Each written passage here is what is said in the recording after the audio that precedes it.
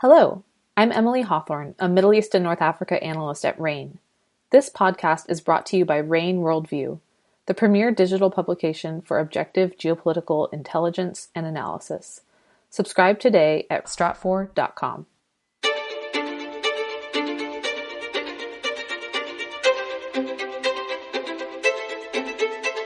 Welcome to RAIN's Essential Geopolitics podcast. I'm Emily Donahue. Thanks for joining us.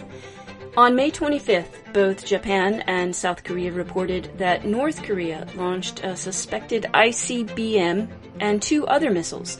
This follows a known ICBM test in March, and at least 22 other missile launches in 2022 so far. I asked Scott Cardis for context of these developments. He's an Asia-Pacific analyst for RAIN. Welcome, Scott. Hi, Emily. What's behind the timing of this launch? I understand North Korea was actually prepared to conduct a test about a week ago, no? Yeah, so a lot of the intelligence that we were seeing was that North Korea was very prepared to conduct an ICBM test before Joe Biden arrived in South Korea and before he arrived in Japan.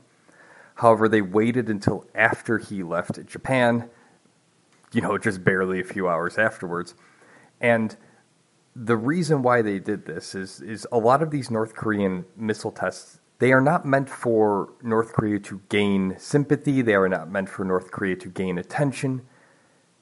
These missile tests are to provide a very obvious military statement of conventional weapons capabilities as a form of deterrence.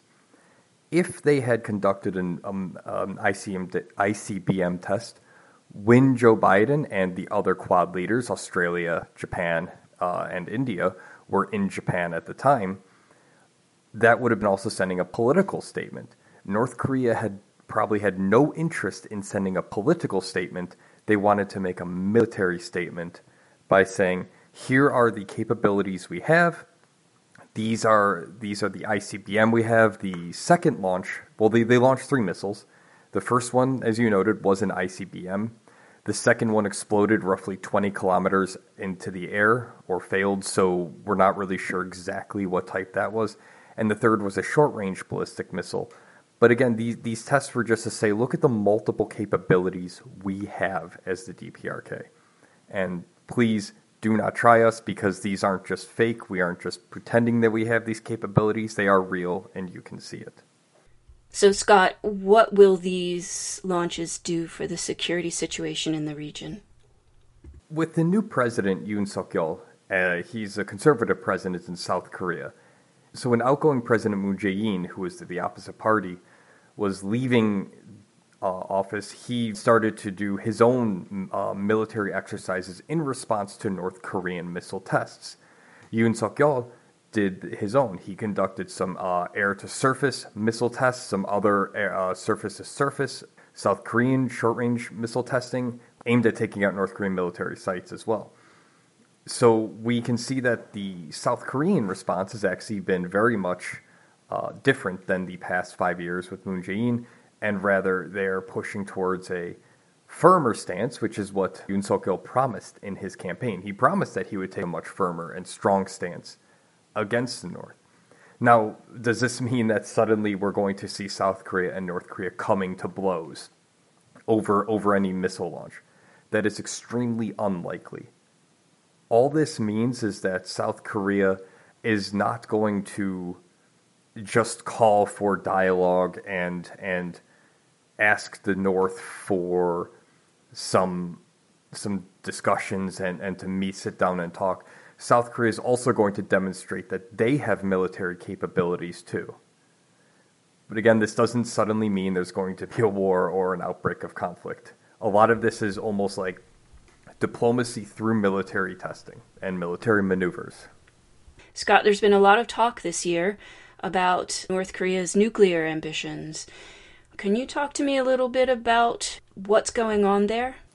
Yeah, North Korea tested the trigger for their nuclear detonation device, basically how to actually make their nuclear weapons go nuclear, from my understanding. And they tested it around the same time that they conducted their ballistic missile tests.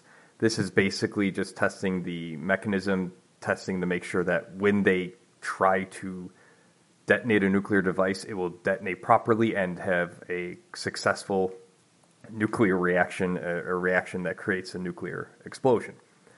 We've been seeing evidence since January and February that North Korea has been preparing for another nuclear test. This would be their first test since 2017, and they're very likely going to conduct this test at the Punggye-ri site. It's a mountain where they go underground and they detonate a nuclear device below ground to prevent any radiation and needing to test above ground and deal with the fallout from there. Do we know when this might happen?